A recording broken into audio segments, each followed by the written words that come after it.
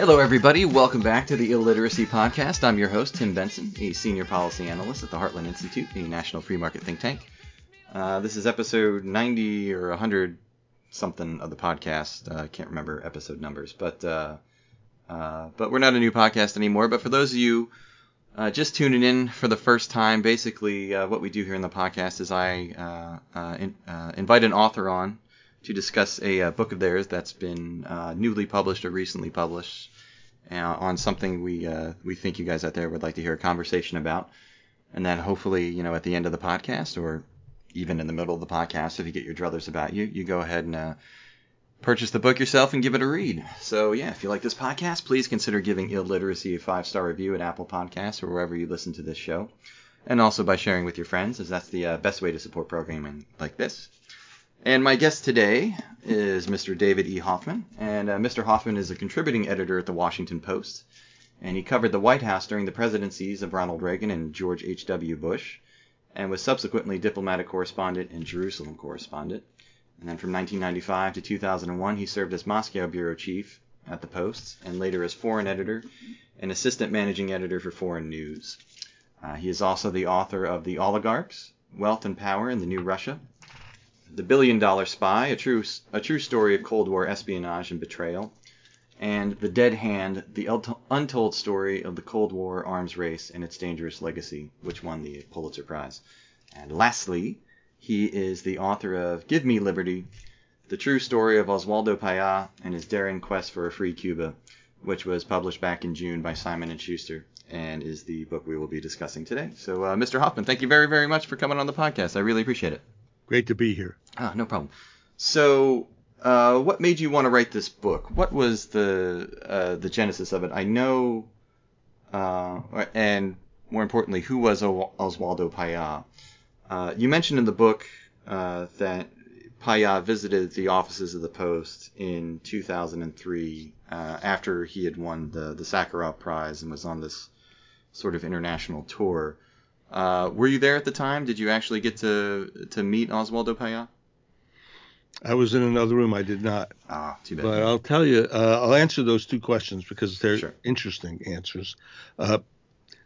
I was the Moscow bureau chief of the Post, and every once in a while I got a chance to get out of Moscow and go travel in the provinces. And on one of those trips, I had some time to see this house in the woods, this dacha, where Andrei Sakharov had written his famous essay, his Reflections. And I got to thinking, especially being an admirer of Sakharov, and I got to thinking, what does it take to be somebody like that? Because literally millions, tens of millions of people in the Soviet Union saw that it was a dysfunctional kind of, overly centralized, overly militarized government, a place where consumers were way down on the ladder of needs and suffered greatly, that it was a police state, people hauled off in the middle of the night. Lots of people knew all of this. But one guy stood up to fight it.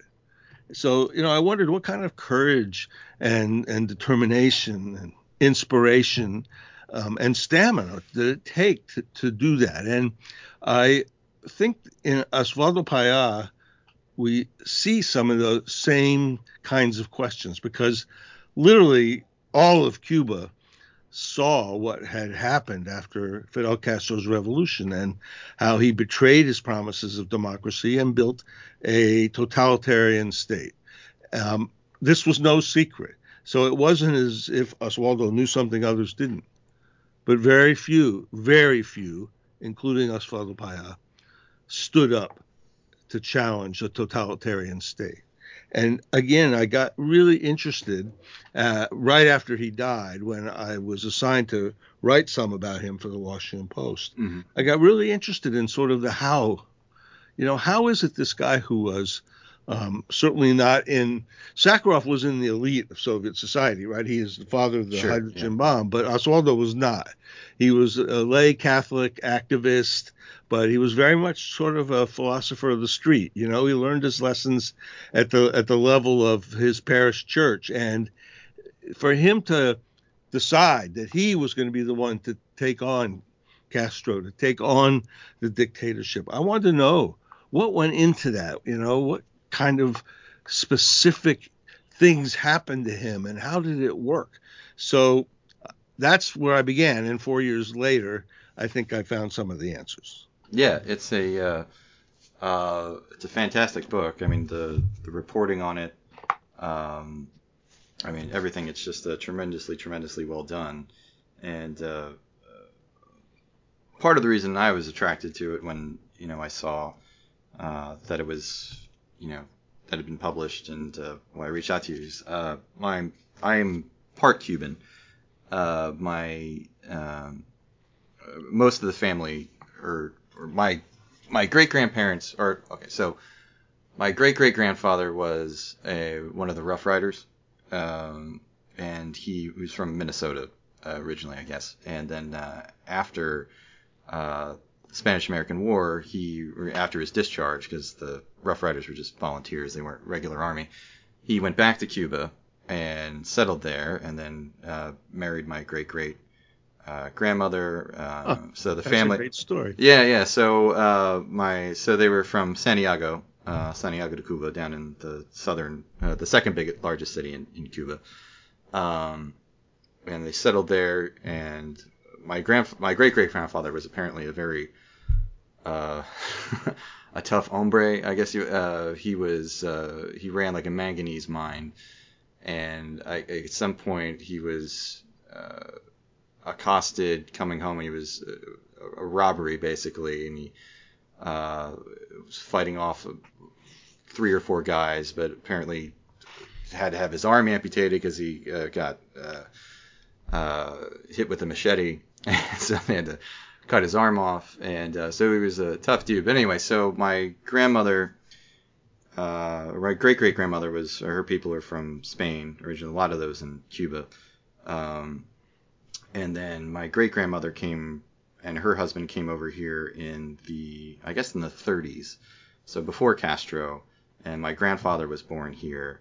And then the rest of the family mostly came over after Castro, after the revolution, in the early 60s, except for a few stayed behind. And then one of my great aunts, she was an invalid. She actually got shipped over here on Mariel, on the boat lift.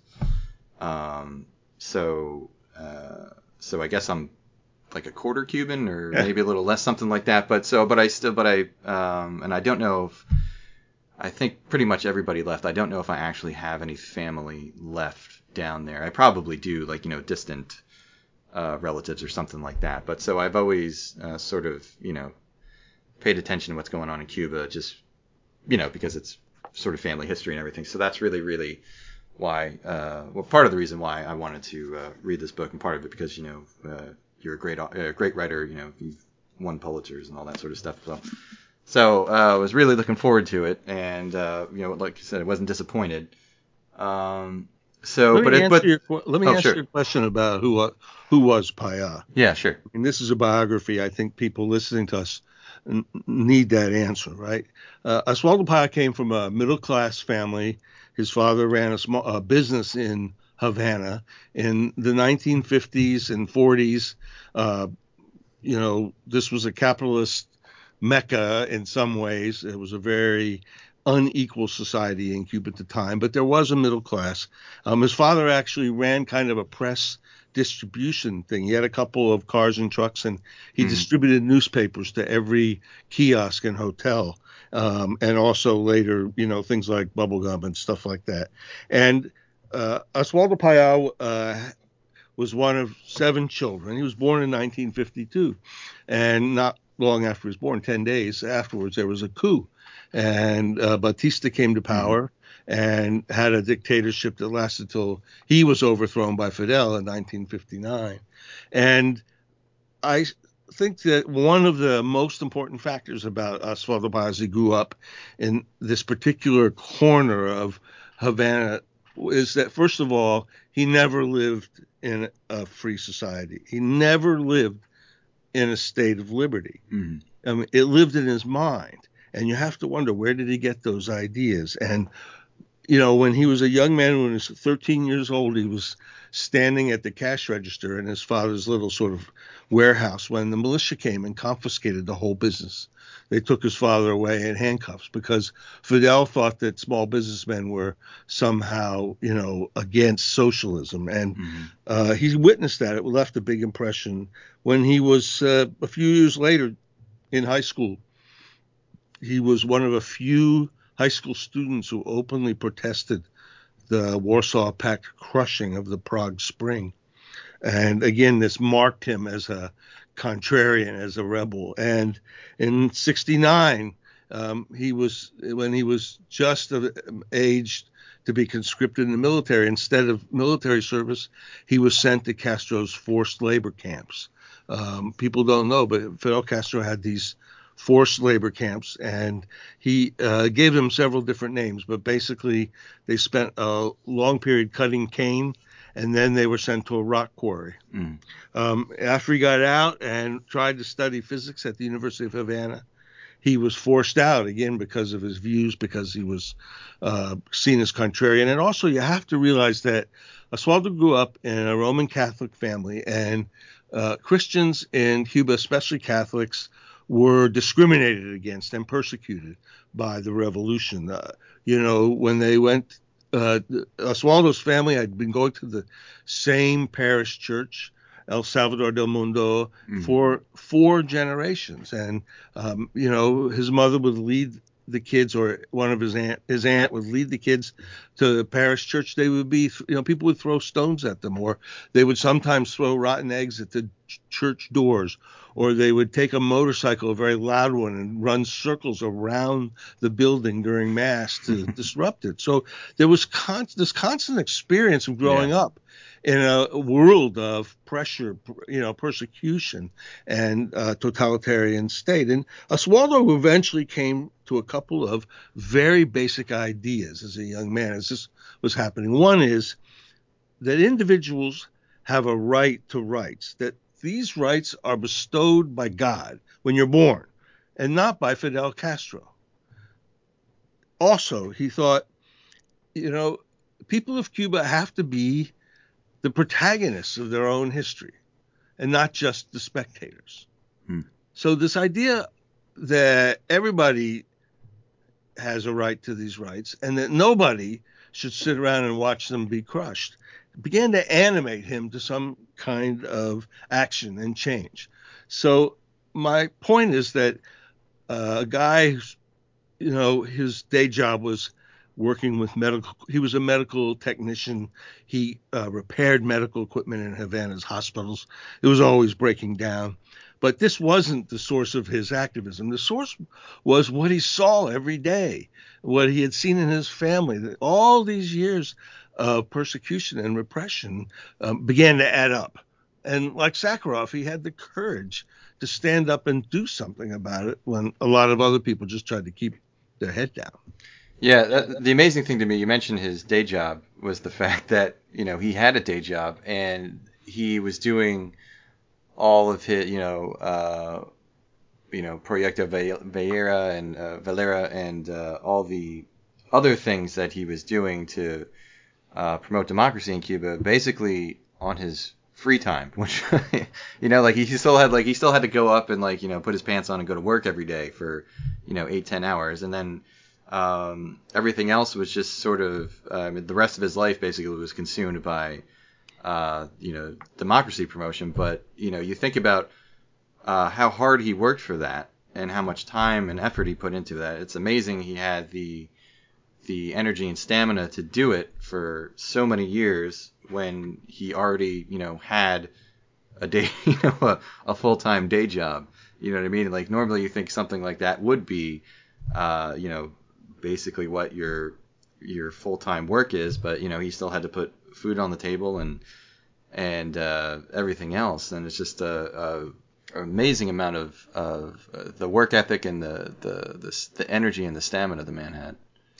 Some of this inspiration came from his faith, and people often ask me, how is it that Catholic faith could have given rise to these really strong feelings about democracy? And I tried to answer that question in the book. When he was a young boy, he joined a youth group at the parish church, and the priest at the time was a fellow named Alfredo Petit. And Father Petit encouraged young people to see this parish church as kind of a temple of freedom, and that whatever they wanted to say, they could say openly inside under the roof of the church, that they should see their religion as kind of a shield of truth, that that's what the religion was all about. That and this manifested itself not only in the youth group, but then later when Osvaldo got older, after Mass, a bunch of the families would gather in a foyer, and in these foyer discussions after Mass, they would oftentimes discuss, again, very openly, things like a book that had been smuggled in or a radio broadcast they had heard. And remember, this is a time when the revolution permitted no free discussion. The press was completely controlled. You could not have these kind of discussions in the open. But Osvaldo got in his mind that his faith and the idea of liberty were the same. So when he became a little bit older in the mid-1980s, the church decided to go through a big process of kind of reflection and reexamination. And one reason that happened is that because of the conferences of Medellin and Puebla, the Catholic Church in Latin America was also undergoing an enormous change. And the Cuban bishops who had attended Puebla when Pope John Paul was there, they came home thinking, this incredible change in the Catholic Church happening in our region, and we're not part of it. There's nothing there for us because our pews are empty. The church in Cuba by this time had been badly hurt by the revolution. There was far fewer priests than nuns. Persecution had driven believers away. They didn't show. So the bishops decided we have to do something to basically save the Catholic Church in Cuba. And they put Archbishop Jaime Ortega of Havana in charge of this. And by coincidence, I guess, Ortega was the kind of guy, he liked to draw upon the laity and was looking around for an assistant. Somebody to take notes at meetings, set up the meetings, and begin this process of some kind of reexamination. And because of a connection that Paya's mother had, Jaime Ortega picked Osvaldo Paya to be his assistant. And what Paya saw in this process, which took most of 1984 and 85, was a great deal of restiveness and anxiety among Catholics in Cuba. They went around the island, they did some surveys, they had meetings. People really did feel backed into a corner. And Ortega wanted to draw them out, to get them back, under the nave and as active believers again. And so it was all supposed to culminate in a very big conference in February 1986. And at the same time this was going on, Fidel Castro was toying with some kind of rapprochement with the church also, but he was doing that in secret. Ortega knew about that, but he didn't tell anybody. In the preparations for this big conference, Osvaldo Paya and his then fiancée, Ofelia Acevedo, decided to write their own little speech to articulate this idea that had been in Osvaldo's head for a long time, that the church should be summoned to reach for its highest values, that it should be a temple of freedom and of liberty. And he wrote this speech out. It was called Faith and Justice. And he went to the preliminary meeting with this text in his hand, and he read it out to the group. And Jaime Ortega was at the front of the room, and he just could not believe what he was hearing, because everything that Osvaldo said, might have been true. Ortega realized that it would really upset Fidel Castro and challenge the dictatorship and destroy the rapprochement that Ortega was working on. So he actually pounded the table and insisted that Osvaldo Paya's speech not be included in the program, that the whole thing be hushed up. And Paya was stunned, and so was Ofelia, who later became his wife. But they had laid out their principles and been rejected. They went to the conference, and he was allowed to speak from the floor, but his speech, Faith and Justice, was never included in the final report because the ideas were just, at that time, too radical. And Fidel Castro carried out this attempt at rapprochement with Jaime Ortega. Fidel gave a long series of interviews to a Brazilian priest who published them. A book came out called Fidel and Religion. Huge lines formed because Fidel had never even talked about religion Right, sure. before. So the point is that Oswaldo was attempt to see liberty and freedom achieved through the vehicle of his faith was a failure. And he then had to find another way forward. Right. And that leads us to the Varela Project. But not immediately. Right, not immediately. Right. So Oswaldo began to spend a couple of years. This was 1986 that he was rejected.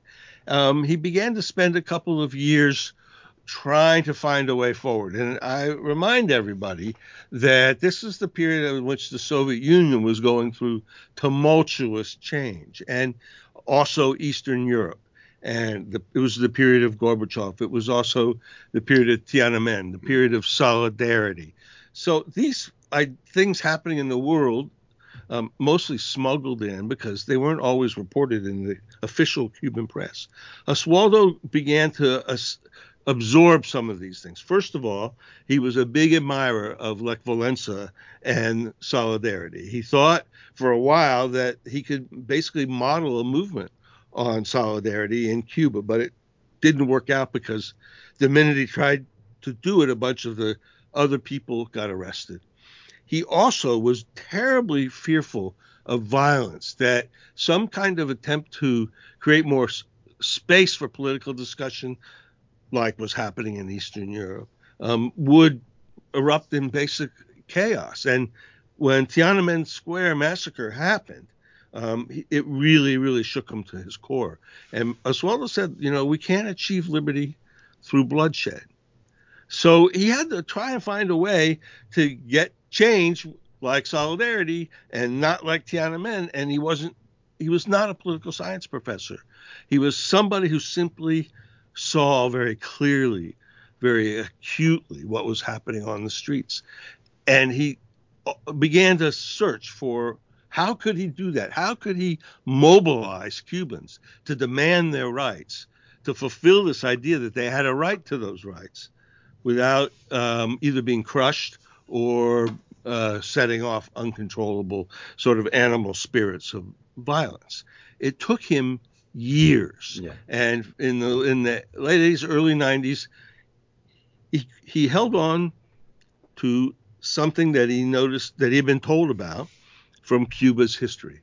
I don't know how many listeners are aware of the fact that Cuba, before the Castro Revolution, was a republic. And it was a republic that had some troubles with dictatorship, but also had a good long period of democracy from 1940 to 1952. And in 1940, Cuba adopted a new constitution. It was the most democratic constitution of its history. And I tell the story in the book a little bit about how this was done. But the most important thing for our purposes right now is that constitution had a little provision tucked way inside that allowed for a citizen initiative, that anybody who could get 5,000 signatures, later 10,000 signatures, of citizens verified on a petition to the National Assembly could get legislation proposed and adopted. And this provision was put in there primarily to give people a check against totalitarianism, against dictatorship. There was a dictatorship in the 30s by Machado people. This was a reaction to that. Oswaldo knew that even though Fidel had torn up a lot of the 1940 Constitution when he came to power, he had wrecked a lot of it and destroyed the rights. For reasons that are not clear, Fidel kept this provision in the law. Mm. And I think that it's possible that Castro didn't think in his dictatorship that anybody would ever sign a petition, right? He probably thought Sure. no one would ever use it, and nobody had. Well, Oswaldo Payá began to use it. because he had this idea, this kernel of an idea that later became the genius of his entire political effort. And that was this. You weren't going to get change in Cuba with guns. He didn't want bloodshed. And he also realized it would be dangerous to form a trade union like Solidarity. It would be too easy to simply crush it. But he said, let's turn the law of the land against the state.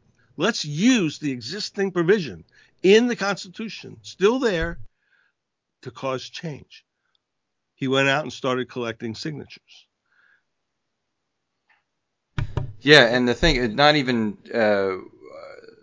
you mentioned that Fidel never thought anyone would actually use it because the initiative not only did the Varela Project take people's names, it also took and addresses. It also took their basically their social security number, their state. So like but even before he got to that, he tried for years. Yeah. Just to collect signatures for change. And for a while there, these handbills that he passed out didn't specify what he was asking people to sign for. Yeah. Just, it said, sign a petition for change.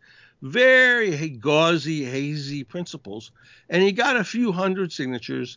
The government attacked him in 1991, right? They came in and smashed his furniture and overturned the table where the signature book was. He tried to run for parliament. That didn't work out. They told him he couldn't run for parliament, and they prohibited him from doing it. He had a long period of trial and error. Sure. Thinking about how to mobilize people. This is critical because, again, he was not some brilliant guy who read in a textbook, how to do democracy. He learned it on the street, getting his shoes dirty. There was a time when he thought, well, if I just tell people exactly how we'll go from dictatorship to democracy, maybe they'll be for it. He wrote a 46-page transition program. I mean, with, decimal points and sections and extremely detailed. But Tim, nobody read it. People were hungry in the early 1990s after the Soviet collapse. It was a period of great deprivation. People didn't want to read the fine print. So, the signature thing languished because he hadn't found a way to motivate people and to mobilize them. And he didn't find it until 1996. And that's when he had this idea that he had to give people something simple and straightforward they could understand, and not long, and that they would rally to his side, but he had to communicate it better. Mm-hmm. So he came up with this idea of the Varela Project, named after a very famous Cuban priest and scientist and teacher from the 19th century. And the idea of the Varela Project was to make 5 demands of the dictatorship for change: free press, free enterprise, freedom for political prisoners, freedom of expression and association, and a few other things. But it was all fit on one piece of paper.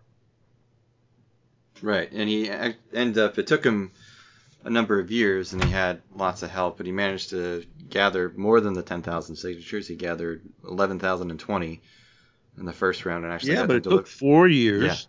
Yeah. And, in that second year, when he really thought of it in 96, he got going in 97, 98. And then Pope John Paul came to Cuba. It was the first time.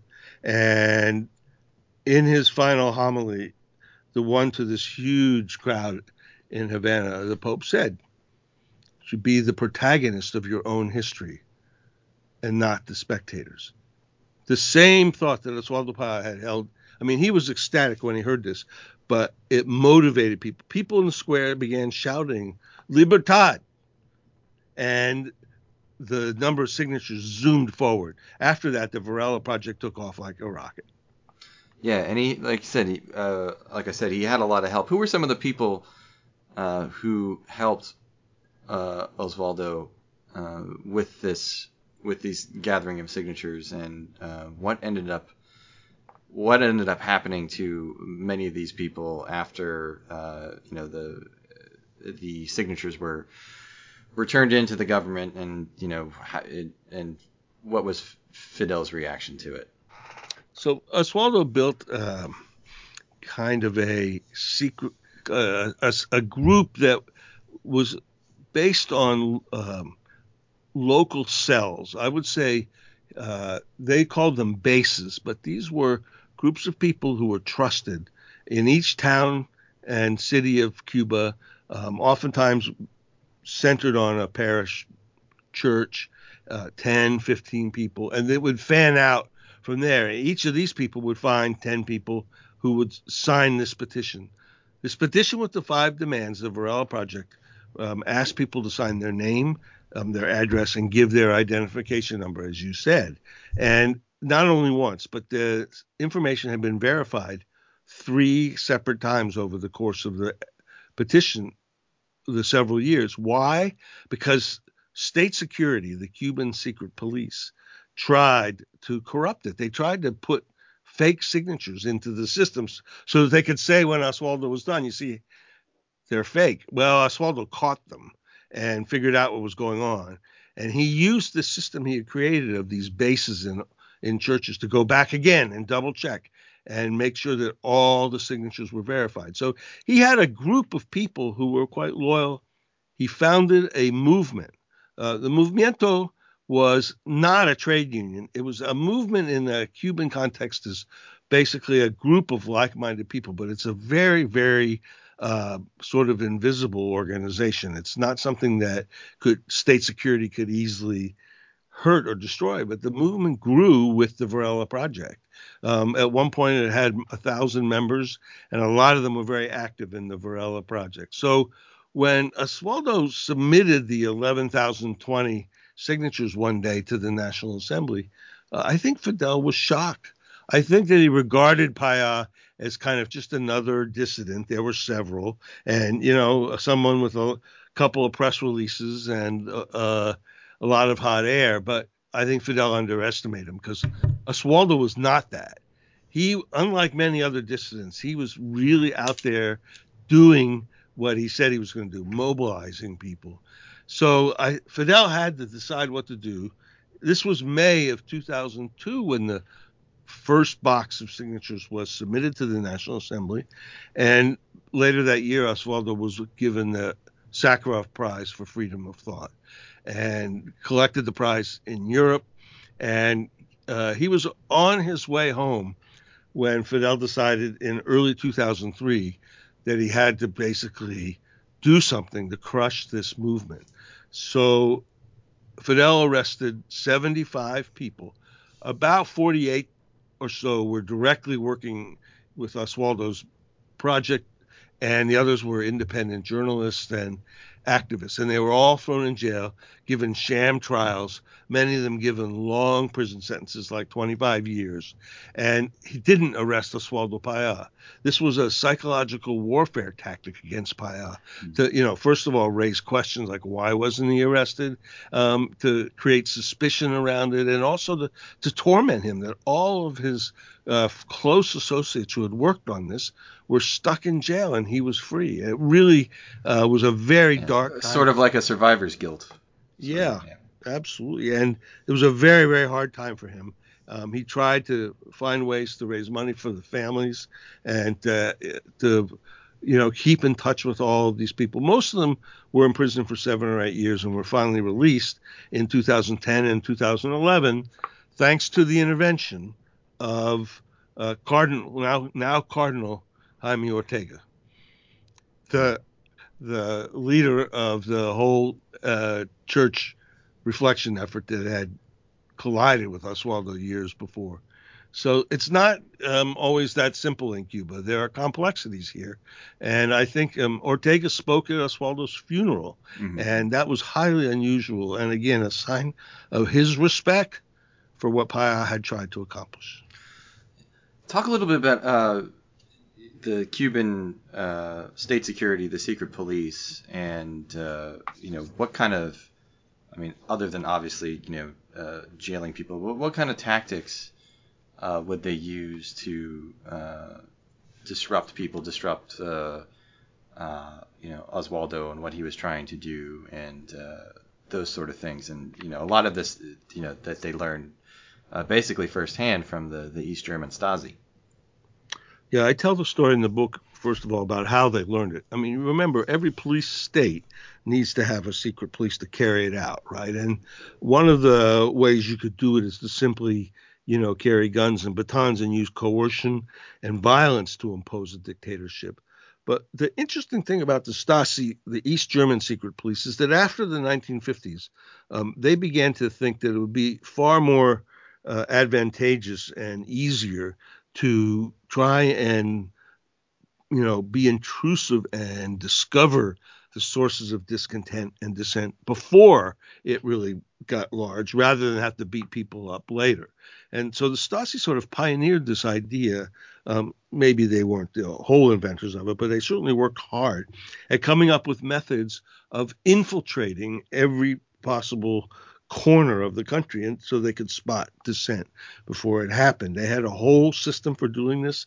I mean, informers everywhere throughout society, workplaces, apartment buildings, and in the period of the 70s and 80s, they used it quite extensively, and they had a university, or shall we say a secret police school in Potsdam, where they trained their own people about how to do this. And in this school, they accepted guest students from friendly countries. And the Cubans wrote to the East German Stasi and said, we'd like to send one of our guys over to learn your methods of how to infiltrate and control dissent. And they did. And in the book, I describe how this officer came. I had the correspondence. I found it all in the Stasi archives about how they had arranged this. And one of the things that the officer studied when he was in the secret police school were these methods of how to focus on every family, how to find out where the weak points were, and create psychological pressures against people, to single out the people who were possibly going to become dissidents. They had handbooks for how to do this. They had like an 800-page kind of thing you could study. And the Cuban who was there studied it and brought those methods back to Cuba. It was one of the main methods was sort of a psychological warfare called Zersetzung, which sort of means decomposition.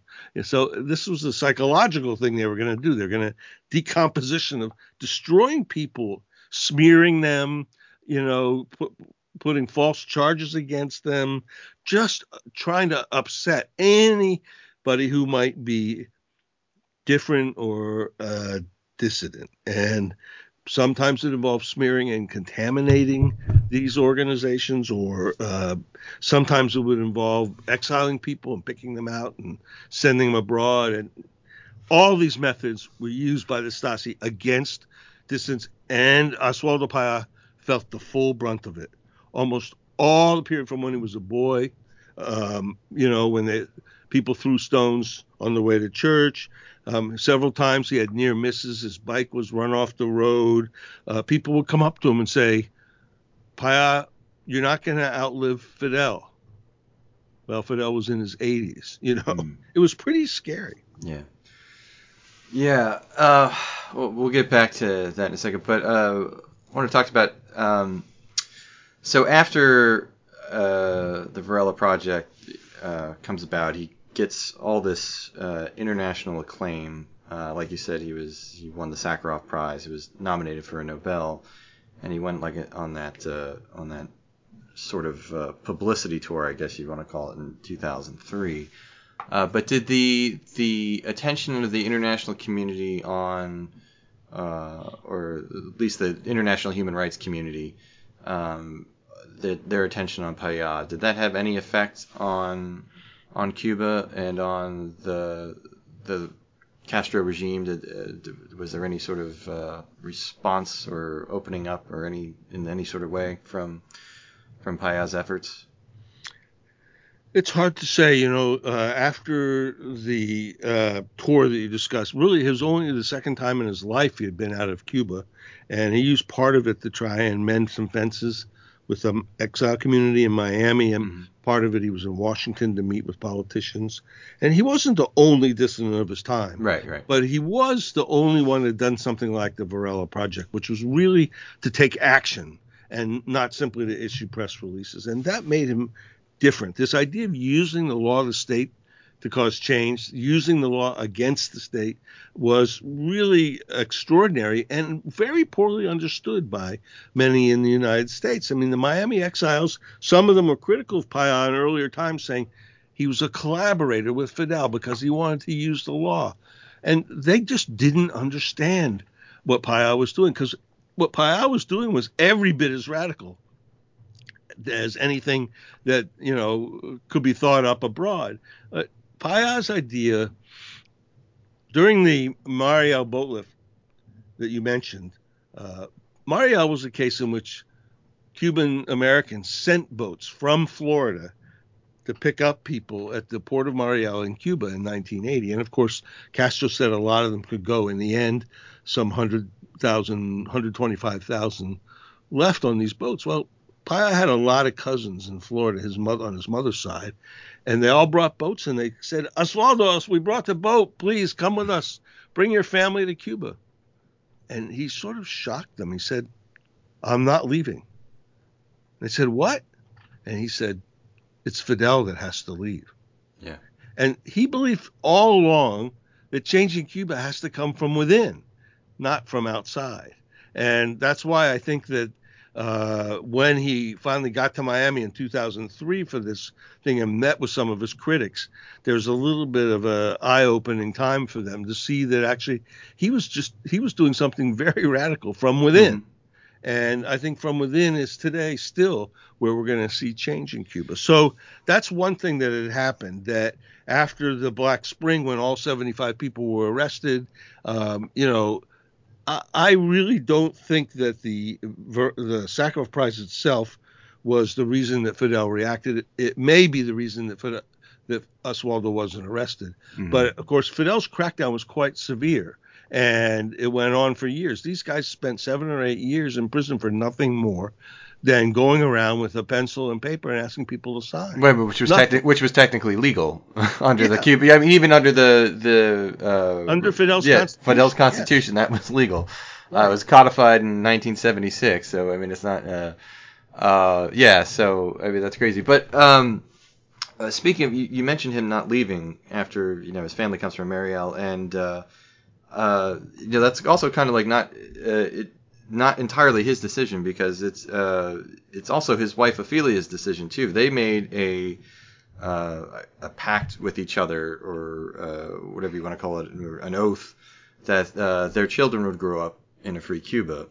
But talk a little bit about Ophelia, because she's such an important part of his story, because she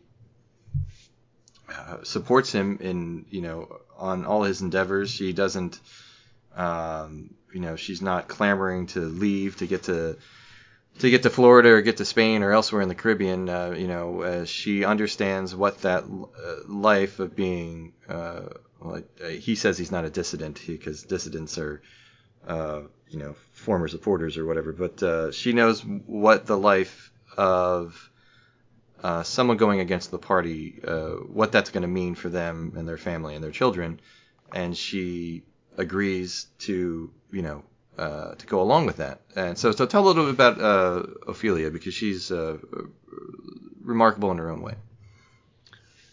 So Ophelia came from a family that was, in its own thinking, also like Osvaldo's, very democratic, and her father certainly at the dinner table had democratic values, and she was an engineer. She had studied engineering. When she met Osvaldo, she was attracted by his sort of fiery individualism and many of his ideas. She went through that whole experience with the church reflection and being rejected there. She was there the day he gave the speech. In fact, she helped him write that speech, Faith and Justice. And they left together when they were stunned. And they were married in 1986, later that year. And I think Ophelia is sort of the silent presence here. She certainly understood and supported much all of this effort he had made over the years. They had 3 children. And I think finally by the period after the Black Spring, Oswaldo was then sort of more of an elder statesman among Cuban dissidents, and there were younger ones who were coming up. Some bloggers were getting more attention at the time. And I think Ophelia understood that, he had things that he had to do, but both of them still felt the sting of this pressure from state security.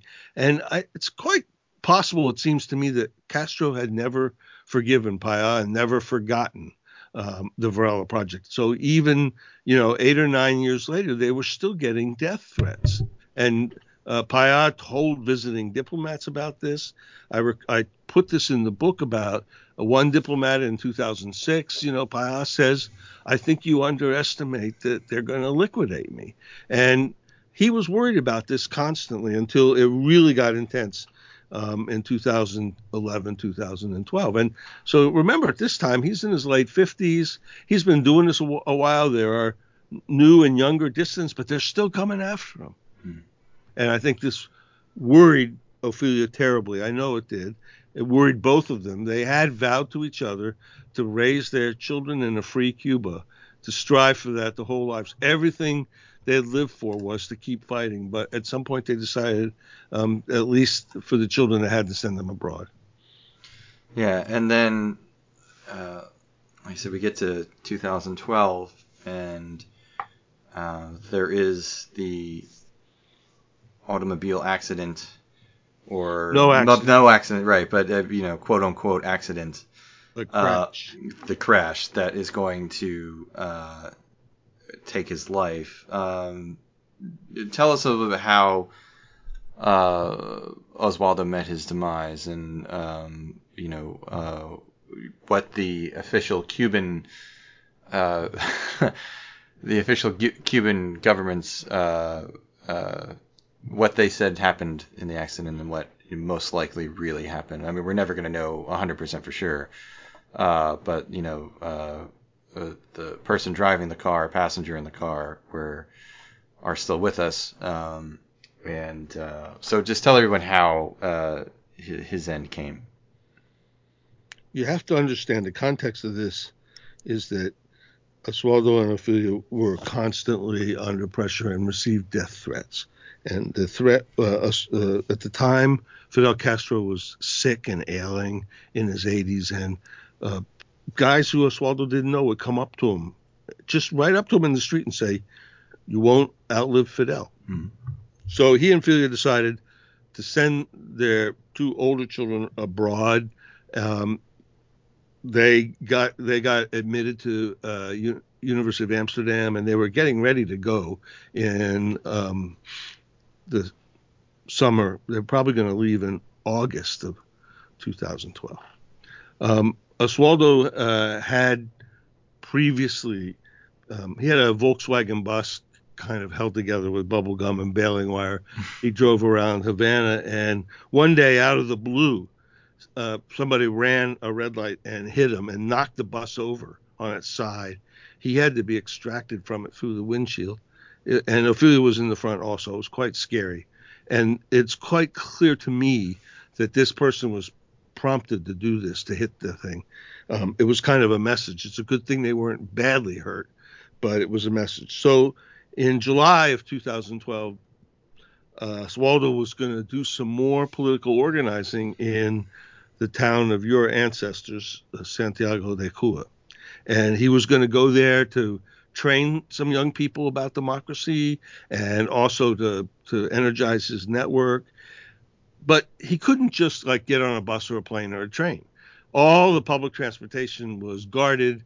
There were informers. Anytime he tried to buy a ticket, state security would show up and obviously interfere, prevent him from going. So he had to find a clandestine way to get around Cuba. But he he had figured one out. It was that periodically these activists from abroad would come and rent a rental car, a tourist rental car, and drive around Cuba, and he would sit in the back seat. And oftentimes it would take days for state security to figure out where he was. It was a pretty good method. And in the past, this group of Swedish activists had come, well, I think for at least 10, 12 years they've been doing this. They would make a trip once a year and drive Oswaldo around. It was useful for him. So this time the activists arrived in Cuba a few days earlier than he had expected. There was a little bit of a rush to get to Santiago de Cuba because the big holiday was coming, and he knew on this holiday, which commemorated Fidel's guerrilla attack on the Moncada barracks, he knew they'd be looking for anything unusual. So he wanted to get to Santiago and back before the holiday. So he said, let's rush it. Let's go tomorrow night. There was a Spaniard, Angel Caramero. He was the driver of the rental car. And there was a Swede, Aaron Modig, who was in the passenger seat up front. They picked up Oswaldo, and Oswaldo was accompanied by a protege, Harold Sapero, a young man who'd been studying closely how Oswaldo worked, was really his right-hand man at the time. And Harold was much younger, but Oswaldo had great hopes that he could someday do the same thing. So they get in the car 6 a.m. on July 22nd. And they, it's a Sunday. The roads are practically empty. And the Spaniard Caramero's at the wheel. And they drive and they drive and drive. And for hours and hours, it takes a long time to drive across Cuba given the condition of the roads. And this was kind of a sluggish rental car, Hyundai. They got to the middle of the island at midday. They had a sandwich in Camagüey, and then they headed on. And they had passed through the town of Las Tunas, and they were headed for Bayamo. There had been a couple of times during the trip when Angel, the driver, had seen somebody following them at a distance. One time the followers peeled off at a gas station. But suddenly, on a kind of lonely stretch of the country road, a car began to follow them very closely. And Caramero saw that this car had state license plates. He could tell that from the color. And it moved closer and closer. And Caramero was, I think, probably doing about 50 or 55 miles an hour at the time. We can judge how far they had come in how many hours by the timestamps on a photograph that they took at lunch. So let's say he was doing 50. Well, the car behind him started to speed up and rammed them from behind. This wasn't a collision. This was just a big shove, but it caused Caramero to lose control of the Hyundai, which began to skid across gravel. Now, the official Cuban story is that the car hit a tree, and in that side of the car where Oswaldo was sitting, it smashed in and killed him. I'm not sure what actually happened there because there's a lot of odd things about it. Modig, the Swede sitting on the far side, was knocked unconscious. When he awoke, he was hustled off in an ambulance.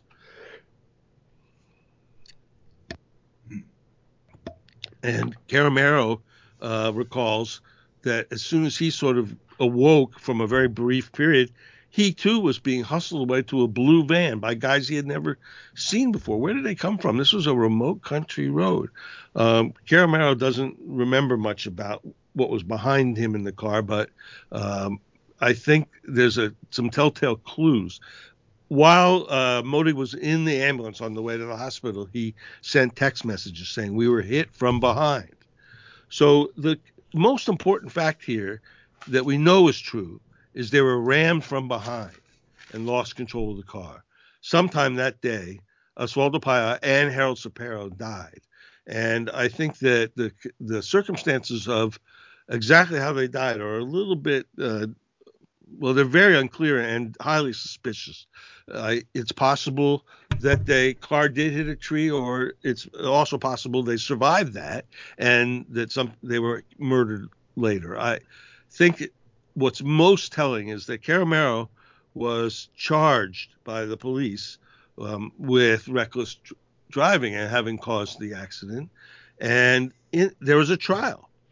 And in the trial, the prosecution didn't say anything about the car being hit from behind. They whitewashed it. The official Cuban trial completely whitewashed the fact that a Cuban state vehicle rammed this car from behind and caused them to lose control. Now, Caramero, he was the guy on trial, right? Mm-hmm. He also decided not to raise it. I think it was a decision that you could take issue with, but in his case, he was scared to death that he'd have to spend the rest of his life in a Cuban prison. His lawyers told him that if he didn't raise it, he might be able to get off and get home. So neither he nor Modig raised this fact, but they, of course, had sent text messages. It's the truth. The car was ran from behind, and that was whitewashed from the trial. So tell me, why did the Cubans have to whitewash that from the trial? Because they rammed the car that led to Oswaldo's death. So that's what I could find out. I looked at the trial records. I talked to both Modig and Caramero at great length. I feel that this was an assassination. All right. So in the intervening decade, I've already kept you about an hour, so we'll start wrapping up.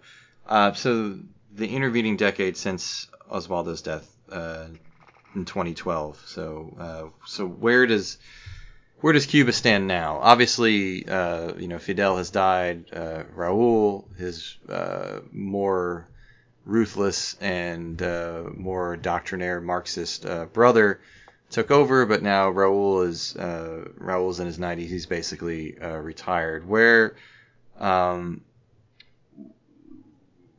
does the regime stand? Where does Cuba stand now in 2022, 10 years after the death of Oswaldo Payá? Tim, two things. First of all, as I described, Oswaldo Payá's methods of mobilizing people were pencil and a paper and shoe leather, going door to door asking people to sign a petition. He didn't have an iPhone. He didn't have text messaging or the internet. He had none of the tools that are available for mobilizing today. And today, those tools play an important factor in the way Cubans express themselves and dissent. The amount of protest and dissent in Cuba is growing, and it's becoming much more demonstrative. Cubans have lost their fear of state security. Almost every night now in Cuba, there's a town that breaks out into protest. And I think it's interesting that, first of all, when Oswaldo Payá talked about his movement, and he often talked about liberation. And liberation was this idea that, rights are something inviolate that we're given by God and not by Fidel. And he held up his thumb and forefinger in an L for liberation. You see this in a lot of the pictures, especially during the Black Spring. Today, on the streets of Cuba in these protests, you still see people holding up a thumb and forefinger in an L for liberation. So the ideas are the same. The methods have changed remarkably. In the 20 years since the Varela Project, Cubans have become completely connected with each other online. And in July of 2021, they began to protest in the streets of one of these small towns outside of Havana. And one of the guys on the street, a young man, picked up his phone with Facebook Live on and began to stream the picture of these people protesting. At the time, they were protesting lack of food and hunger, and at the time, the pandemic was a big deal. There were no vaccines, even though Cuba had some, but they were protesting. And the video went viral, absolutely viral that day across the island. People turned out in cities up and down the island. Maybe 100,000 people were on the streets protesting. It was July 11th, 2021. All of it accelerated and amplified by the online connections that Oswaldo didn't have in his day. So his ideas live on. The methods are changing. Cuba's methods in response have not changed. More than 1,000 people are in jail today in Cuba for simply having gone on the streets on July 11th. Can you imagine? 1,000 people are just sitting in prison for having just decided to speak their minds and to do what Oswaldo urged them to do, to have no fear and to claim their rights. And these protests are going on even last night. They're still happening, although not as big. But in individual cities just break out because, to be honest with you, the government hasn't delivered. The promise of the revolution is sundered by hunger. There are food shortages. There are electrical blackouts rolling across the island constantly. People are fed up, and now they're getting angry, and we're beginning to see it. I don't think Oswaldo Paya ever had mass protest as one of his favorite methods. He would much rather have a more sort of organized Varela project, signatures, and a transition, and he had a 46-page plan for it. But what's happening is that people are just breaking out with anger about a system and a government that has failed them. And they are using the language and the symbols that Paya brought to them 20 years ago. Yeah, I know he was adamantly opposed to any sort of violent form of revolution. But do you think that's something that's going to have to, in some way, shape, or form, for the Cubans to get rid of the revolutionary regime? That it's going to, something like the collapse of the Soviet Union and and the Warsaw Pact, the Eastern Bloc communist dictatorships, relatively bloodless. That's something that seems sort of almost unique in history when it comes to regime change like that. Do you think it's going to have to take some form of violent opposition for the people of Cuba to finally be free? I don't want to predict violence, and I hope it's not. But I can tell you this. I remember the Soviet Union in 1990 and 91. Those long, dark winters, shelves were barren, people were desperate, and, of course, ultimately it collapsed from within. And if you are in Cuba today, shelves are barren. People are hungry and angry and have lost their fear. And I feel that Cuba is today where the Soviet Union was in its last legs. That things have stagnated. The revolution has not provided. And people are getting more and more courageous about going out and saying, we want a different system. We want a better life. Look, the outflow from Cuba in the past year has far surpassed the Mariel Boatlift. Yeah. Cubans are showing up at our borders and daring to cross the Florida Straits on rickety boats. Why? Because there's no hope left. And they're coming here because we offer hope and also, a chance to at least survive. So I think the situation in Cuba is dire, and people are more and more willing to sort of express this deep-seated kind of unhappiness that Oswaldo tapped into 20 years ago. They're not just signing petitions. Mm-hmm. Right. Okay. All right. Well, like I said, I already kept you over an hour, so we went along. But just wrap it up, I guess, on the one question I normally ask everybody that comes on here to end things, and that's basically what would you like the audience to get out of this book, or what's the one thing you'd want a reader to take away from having read it? All over the world right now, there is an intensifying contest between democracy and dictatorship. I'm surprised myself as a writer at the Washington Post how rapidly this has developed into a really global kind of, I would say, a crisis. Democracy has been pushed on the back foot. China, which 10 or 15 years ago, where they were speaking of a peaceful rise, now Xi Jinping is going to be given a third term. And, of course, it's a dictatorship. Russian President Vladimir Putin has just gone insane with this attack on Ukraine, and it has led to the destruction of any vestige of democracy in in Russia itself. And then, look around to Egypt, Turkey, Venezuela, other places. Iran. Saudi Arabia. Democracy is just really in a very, very dark space right now. And I think that if people care about this real serious crisis, here is a story of one man's fight for democracy, what it took, how he went about it, how he thought about it. And to me, this is really the kind of story that tells us about everything that's going on in the world today. Oh, sorry.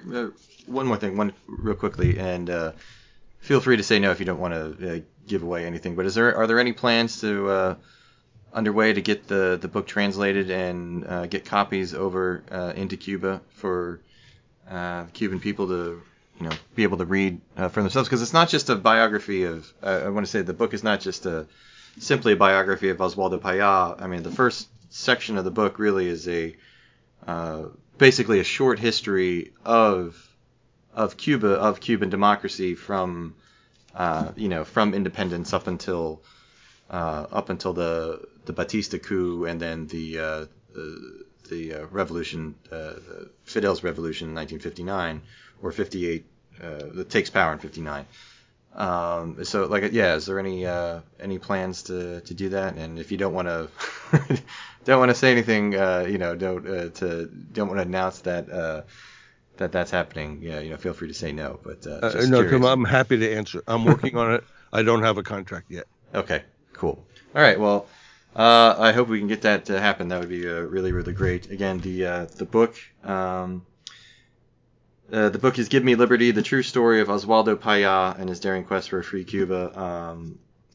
Fantastic book. Like I said, not just a biography of Payá, who is an extraordinary man, but also, like I said, a sort of a brief history of Cuba since its independence from Spain in the very late in the 19th century, and it's just a tremendously well-written narrative. The reporting on it is fantastic. If you're one of those weird people like me who likes to sift through footnotes and endnotes and everything, there's probably over 100 pages of notes for you to check out, and it's a handsome book too. I really like the color scheme. Looks like the Cuban flag with the red spine and then the blue cover. I really Thanks, that was a nice touch.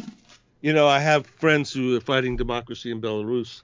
They had an underground theater where they would put on subversive productions, for democracy. If you hear the stories about Cuba, Belarus, other places where this fight is going on in China and Russia, there are 100 Payás fighting for the values we care about. Mm-hmm. That's why this is so important. Yeah, absolutely. Yeah, and again, the name of the book, Give Me Liberty, The True Story of Oswaldo Payá and His Daring Quest for a Free Cuba. And my guest today, again, Mr. David Hoffman. So, Mr. Hoffman, thank you very, very much for coming on the podcast and discussing the book and discussing Oswaldo Payá with me. I really, really, really appreciate it. Thanks for having me. Oh, no problem. And again, if you like this podcast, please consider leaving us a 5-star review and sharing with your friends. And if you have books you'd like to discuss with us on this podcast, or any questions, comments, anything like that, you can reach out to me at tbenson@heartland.org. That's tbenson@heartland.org. And for more information about the Heartland Institute, you can just go to heartland.org. And we also have our Twitter account for the podcast. You can reach out to us there too if you have any questions, comments, whatever. Feel free to send us a DM or give us a follow and all that stuff. Our Twitter handle is @illbooks, @ILL Books. So make sure you check that out. And that's pretty much it. So thanks for listening, everybody. We'll see you next time. Take care. Love you, Robbie. Love you, Mom. Bye-bye.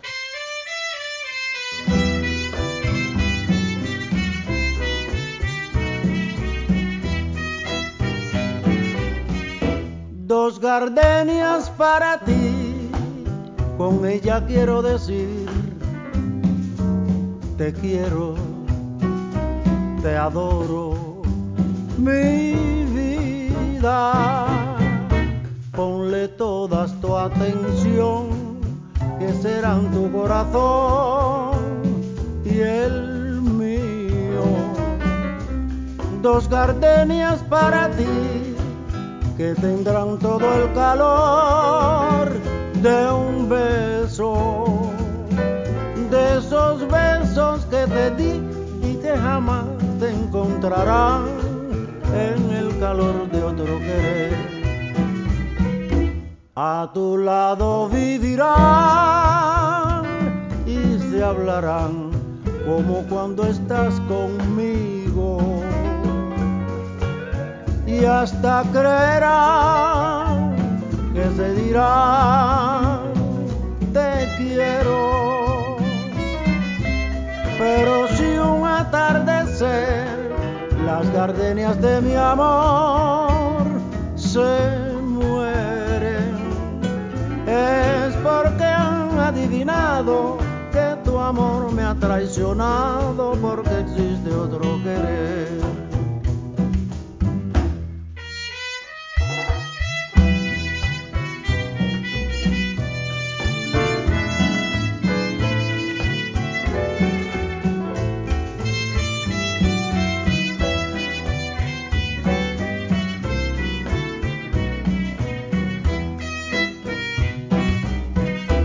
A tu lado vivirán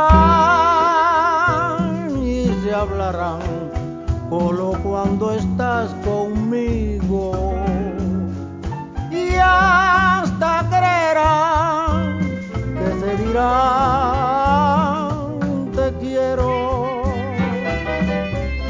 Pero si un atardecer las gardenias de mi amor se mueren, es porque han adivinado que tu amor me ha traicionado, porque existe otro querer.